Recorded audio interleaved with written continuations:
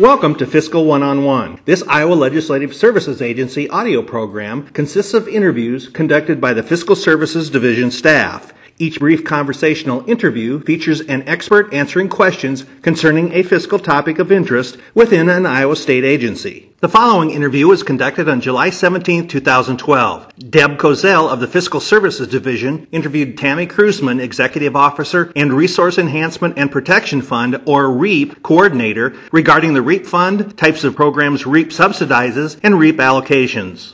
Hello, my name is Deb Kozel, and I'm a Senior Fiscal Analyst in the Fiscal Services Division and the Legislative Services Agency. Today I'll be talking to Tammy Kruzman of the Department of Natural Resources, which is often called the DNR, about the Resource Enhancement and Protection Fund, also known as REAP. Tammy has many duties at the DNR, but she is assigned as the REAP Coordinator, or the person that administers the program. Hi Tammy, thanks for coming in today to talk to us about the Resource Enhancement and Protection Fund, or also called REAP. Can you provide some background information on the fund? REAP was started by the General Assembly in 1989 for the enhancement and protection of the state's natural and cultural resources. We provide lots of money for projects throughout the state. I like to call it a quality of life program because a lot of the things that REAP does actually improves Iowans' quality of life through parks and trails, water quality, habitat, soil conservation. Can you provide some information on how the REAP gets funded? The REAP is currently funded through the state's Environmental First Fund, and that fund receives money from the Iowa Gaming Receipts. There's an additional source, license plates, which you probably see all over Iowa's roads. That's actually Iowa's top-selling specialty plate, about 38,000 plates out there. It outsells Regions. We're pretty excited about that. So that brings in about $500,000 to REAP, in addition to whatever we get appropriated out of the Environmental First Fund. When REAP was enacted, the annual appropriation was to be $20 million per year, but because of other state priorities, it's gotten a little bit less than that, and this year it got $12 million. As a staff member of the Agriculture and Natural Resources Appropriations Subcommittee, I know the amount of REAP varies from year to year. Prior to the year 2000, appropriations to REAP was from the general fund, but after the establishment of the Environment First Fund in 2000, REAP was funded from that fund. The REAP appropriation for next year, or fiscal year 2013, will be $12 million. Tammy, can you explain the types of programs that REAP funds? The funds go into 8 different programs based on percentages that are specified in the code, which we like to call the REAP formula or the REAP pie, because it's often depicted in a pie chart. Prior to dividing up the fund, the $12 million, there are the top $350,000 goes to conservation education, and 1% of the REAP appropriation is set aside for administration of the REAP programs. You mentioned the conservation education funding allocation, and I was wondering if you could give us some examples of what types of programs that funds. The conservation education program, or what we refer to as CEP, receives $350,000, the top $350,000. So regardless if REAP got $20 million or $2 million, $350,000 would go to the conservation education program because it's such a pillar of teaching everyone about conservation at an early age. It's almost 100% grant. We have a little bit of money in there to help administer the grant. The grants go up 2 times a year, and they're really outcome-based grants. So we want to teach people about conservation. And so we want to teach students, we want to teach landowners. And so we really focus on not how many people we teach, but what we teach them and then how they apply that on the landscape or in their daily work. A couple of cool projects are, one, we've worked a lot with women landowners. I know that's been a big issue in Iowa since a lot of women are landowners out there and they don't know about soil conservation and how to kind of protect this resource that they have and this huge asset that they have. So one of the grants that we've done is to have women who know about conservation to talk to some of those women landowners to help them fully understand the programs that are out there for them. Another cool one is up in Decorah. The high school is actually putting in an outdoor classroom, like a prairie classroom, and they're using iPads. iPads are really good with disabled kids and handicapped and disabled kids. And so they can use that. So they can use apps on an iPad to help identify bugs and plants. It's a great way to get those kids engaged in the outdoors when they otherwise wouldn't be able to. We do a few little counting things, though. So by our calculations, we've estimated about 930,000 Iowa students have learned about conservation. I was also wondering about the administrative expenses, that 1% that you talked about. I'm assuming that would be like supplies, postage, printing, other related expenses. Is that a correct assumption? Yep, it goes to all those things. One of the things I've been trying to take advantage of since I've been running the REAP program is trying to minimize the amount of printing and postage and things and trying to use our e-resources as much as we can. And so a lot of the money actually goes to getting the money in the right place at the right time. So getting the money out to the grantees when they need it, to the cities so they can build their trails and parks and have their money to cash flow. And so a lot of our money is to do that, as well as to pay for our public participation with the assemblies and Congress. Could you discuss some of the percentages and the percentage allocations? About a third of the REAP pie or REAP formula goes to the DNR through the open spaces and state land management. And really, I generally lump those in together because what we do with those is we provide and maintain habitat for the public's outdoor and recreation use. So this is about managing our parks, making sure the toilets are flushing, that there are toilets, and that there's fishing jetties out there for fishing opportunities, and really trying to maintain some of this infrastructure that we have out there so that the public can use it. We like to say that our parks become mini cities during the season, and so just like a city, there's trash collection, there's lots of things that have to be done, and there's a lot of impact that our parks get. And so REAP helps go in and help maintain those trails and try to fix up those things that just wear and tear from heavy use, which is fine. I also understand that the Soil Conservation Division in the Department of Agriculture and Land Stewardship receives a 20% allocation for REAP. Could you explain some of the programs or what that money is used for? So they get 20%, and a lot of that is used for cost share available for landowners for soil conservation, windbreaks, buffer strips, just kind of the things that will help slow the water down and keep the soil on the fields. They also use it for urban stormwater management. So again, slowing the water down and filtering it as it goes into our bigger systems, making sure that we're covering kind of all the bases of Iowa with water quality and soil conservation. And then there's two allocations directly for cities and counties. One is the allocation to city parks, and the other is a 20% for the county conservation grants. Could you give us some examples of what the money is used for the city parks allocation? The city parks is really a fun part of the pie piece. 100% of this is for grants to cities, and it's really about getting people to go outside and do something other than soccer games and t-ball. So having cities establish parks that have really some outdoor open space for people to recreate in, that's not just like an organized sport. We grant it out to cities to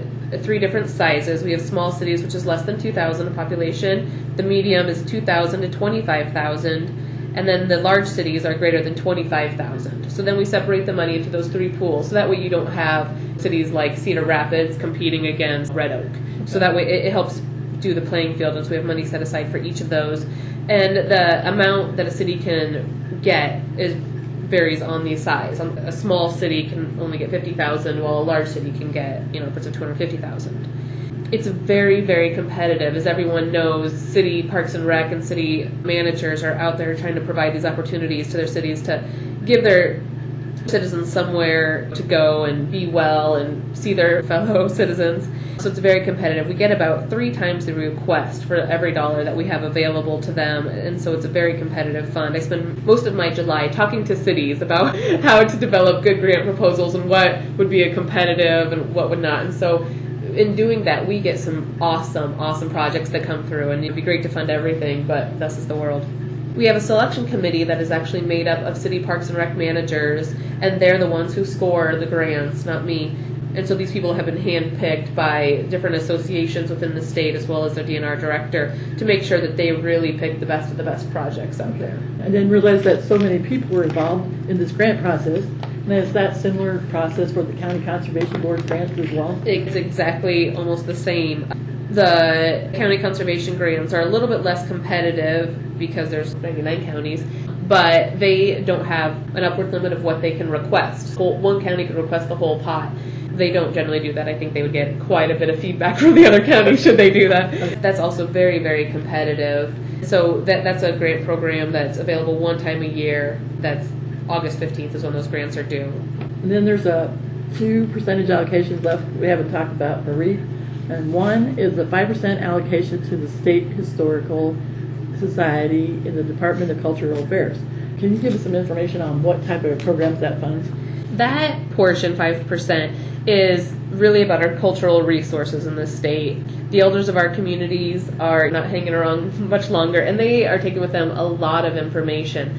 And so as we go through these next generations, I always say those who don't know their history are doomed to repeat it. And so with this program, we really look to try to archive some of these historic things that really help show what Iowa has done in the beginning of our statehood. So we do a lot of newspaper archiving, so that way people can go back and look at that, because a lot of those newspapers are just like in an old box in the back of a building somewhere, and they're not in good condition. So we help to preserve those, get those on microfilm and get those in the archives. A lot with local museums to try to make sure that the people who live in the town know how the town was founded, who it was founded by, and what the cultural mix of those people were. It's a really interesting story, as well as working with some buildings, historic buildings, to help preserve them so there's a little bit of culture with our buildings. Then our last allocation we were going to talk about is the 3% to the Department of Transportation. Can you just give us a little input on what that allocation is for? The roadside vegetation is one of the most visible parts of REAP. You see it everywhere you drive. You see the prairie flowers, especially right now. If we had a little more rain, it would be more in bloom. But they are blooming everywhere alongside our roads. And this is really a great pillar of REAP, because it talks about, before we were using gas to mow these right-of-ways, and now we don't mow them, so we save on gas, we save on time and expenses for the state. They also filter the water, so we have a big diversity of plants, so they filter the water as they go through. They take out different nutrients, so it helps clean our waterways, and they also increase the biodiversity of our areas. We have better bugs, better birds, which makes for a better habitat. A lot of that is used for not only the roadsides, but for gateways for communities. So there's a grant program where communities, if they have a gateway or a welcome sign, can apply for grants to get some native vegetation. So you can highlight Iowa's native vegetation in more of kind of a landscape application for a gateway, as well as alongside trails. You can get grants to seed alongside your trails. So if people are building the trails, and they have 10 foot on either side that they have to do something with, they can throw some native seed down there. So as people are riding down the trail, they get to see some neat stuff. Tammy, this has been a great overview of the REAP program and the funding. I can understand, it appears there's so many grant programs, that's why the public is so involved, and that's why it's such a popular program. Can you describe some of the ways the public does get involved? The public participation is a huge portion of REAP. As it was set up in 1989 in the enacting legislation, it was really about keeping REAP on top of what the public wanted for the state, what the public thought was the top priority. So we have committees in almost every county in the state where they meet and they talk about what priorities for grants, what type of priorities for projects. Every other year I go out across the state and hold 18 regional assemblies. It's a lot of public meetings, but it's really interesting. I did that round a little less than a year ago, and we had about 600 people show up to these meetings, and just enthusiastic about all the things that REAP does, about habitat, about water quality. And it was the number one issue over at every single assembly was water quality, soil conservation. The next issue, every single one, was also about providing opportunities close to people. They wanted to be able to recreate, get outside, fish, bike, walk, have a picnic near where they lived. And so those were the top issues that came up. And then at each regional assembly, we actually elect members to the REAP Congress, which happens every other year. And we actually were in the House chambers on January, the Saturday before the session started. And we were in there with, the people most passionate about REAP in the state, and talking about what we can do to make the program better, what can we do to provide recommendations to the legislature, which we provided that to us in form of a report, to the governor, as well as to the DNR and other state agencies about what are the top issues in the state. And again, water quality and providing resources close to the people. So you went to all these meetings. Do you have any interesting stories or experiences you'd like to share? Actually, it was a really interesting time. I mean, one of the things about being on the road a lot is I actually went to a lot of the REAP projects that we had. So I got to go see the finished projects. A lot of times I get to read the applications and see these things as the community is visioning the project. And then I go there, Charles City, I got to see their whitewater rafting course, which is just very, very cool.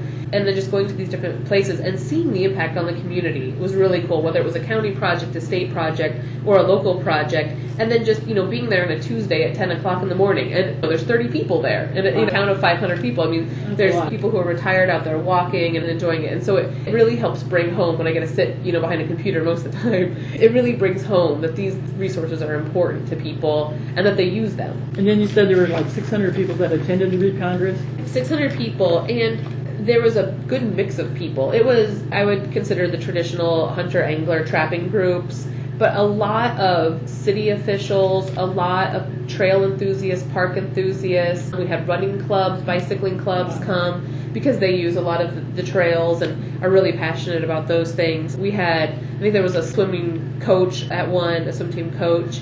Then a lot of elected officials came as well to help show their support and help hear what the public had to say, and so that was good. Oh, the other group was a lot of educators because of the CEP program. So it was a good mix of people talking about things, and across the state, it was interesting that water quality and having areas near you were the top, but the discussion was a slightly different in every place, and it was really neat to see the regional differences around the state. I think we're more homogenous than I think we are sometimes.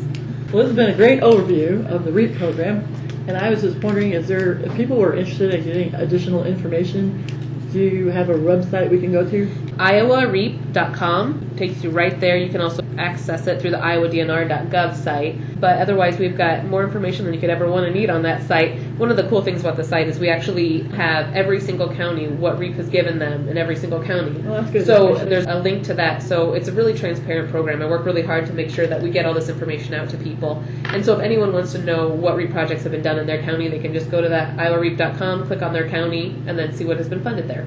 Okay, well, thanks again for joining us today about REAP. Thank you.